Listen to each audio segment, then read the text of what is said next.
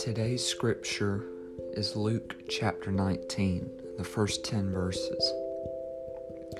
Now, while I'm not going to read these directly this morning, there's an important aspect that we can take from the character in this story. And he goes by the name of Zacchaeus. Now, Zacchaeus, just to give a little bit of background history on him, was a tax collector.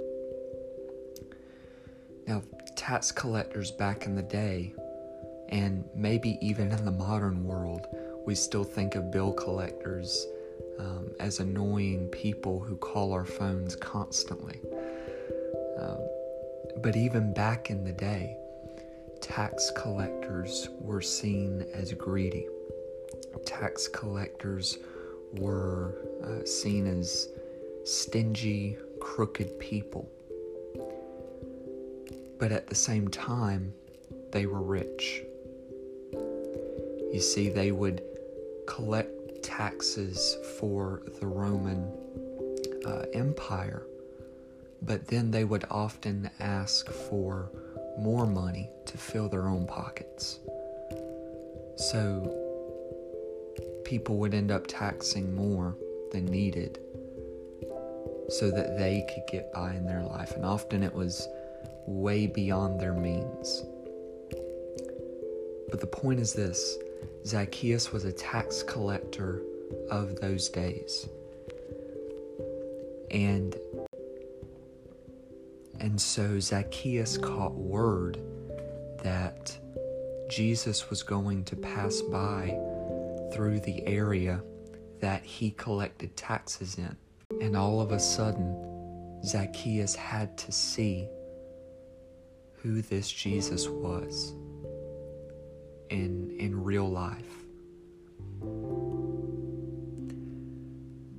But mind you, Zacchaeus was a very short fellow. He's about like me. He's about 5'7", 5'8", not very tall at all. And maybe you can relate this morning. Maybe you wish you were taller. But anyway, Zacchaeus wanted to get a glimpse of Jesus. He was curious of who Jesus was. And so what he did, a few moments before Jesus passed by his area, was he climbed a sycamore tree. And Luke 19 tells the story about this. He climbs the sycamore tree and he eventually sees Jesus passing by. But then Jesus stops right in the midst of the tracks of Zacchaeus and says, "Come down. You shall house me for dinner. You shall house me for a meal."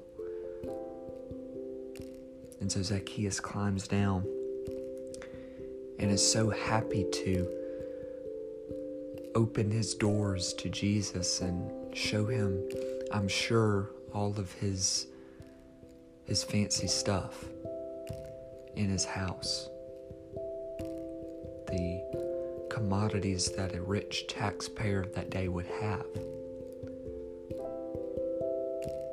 But then Jesus calls him out. And Zacchaeus is willing to repent of his sins.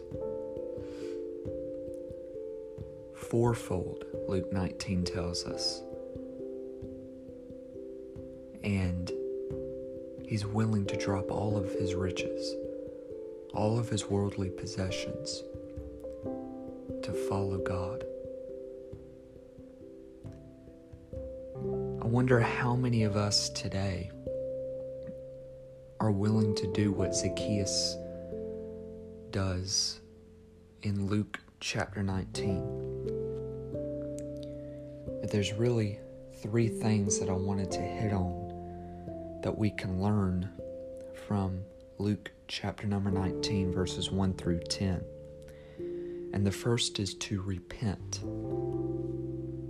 You know, we often hear the sinner's prayer, and one of the first steps that we have to realize is that we are a sinner and that we need to be forgiven of our sins.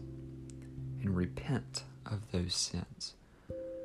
Now, some of us, when we think of forgiveness, repentance, we think of coming to God in prayer and verbally expressing, right? Verbally saying that, Lord, Lord, I am a sinner, please forgive me. And yes, that is a part of it. You have to acknowledge it.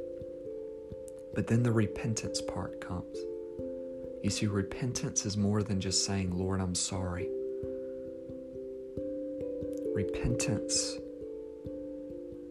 has to be a change in living, a willingness to change maybe your day-to-day way of doing things, your day-to-day routine.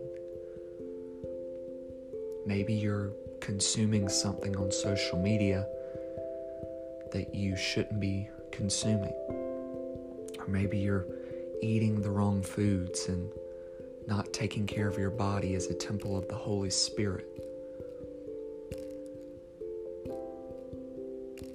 Whatever it may be, to repent, when Jesus calls us to repent, He calls us to change our ways of living, our ways of thinking, for the cost of following Jesus. And this is exactly what Zacchaeus does in Luke 19. He's this wealthy tax collector, and he's willing to drop it all. Fourfold, the Bible tells us, to follow Jesus. He's willing to repent of all of that to follow Jesus. Are you willing to repent? Because yes, this world gives pleasures. This world gives enjoyment, but it's only temporary. And in order to experience the kingdom of heaven at its fullest, we have to let go of the world. For what does the believer gain if he gains the world? They gain destruction. It's meaningless. It holds no weight. When you're laying on your deathbed, the only thing you're going to be thinking about is, am I going to heaven? Is Jesus going to recognize me and say, well done, my good and faithful servant? The second thing I see here is faith. Jesus calls us to have faith once we start actively trying to live godly. Now, mind you, it's not all up to us to work our way to Jesus, and thank goodness it's not. But we have to be willing to repent, and then Jesus comes into our lives more readily. And so somewhere in the Bible it says, become as a child. Have a childlike faith. This is saying depend on God much like an infant or a toddler or a young child depends on its mother, father figure. We must be willing, if we're going to reject the world and not depend on the riches of this world or anything like that, which are meaningless, we must depend on God, on Jesus. And then the third thing is, once we have that faith, we can actively start putting that faith into our lives, becoming more faithful servants by following Him, by living in our Bibles, instead of living on our laptops and phones, by praying to Him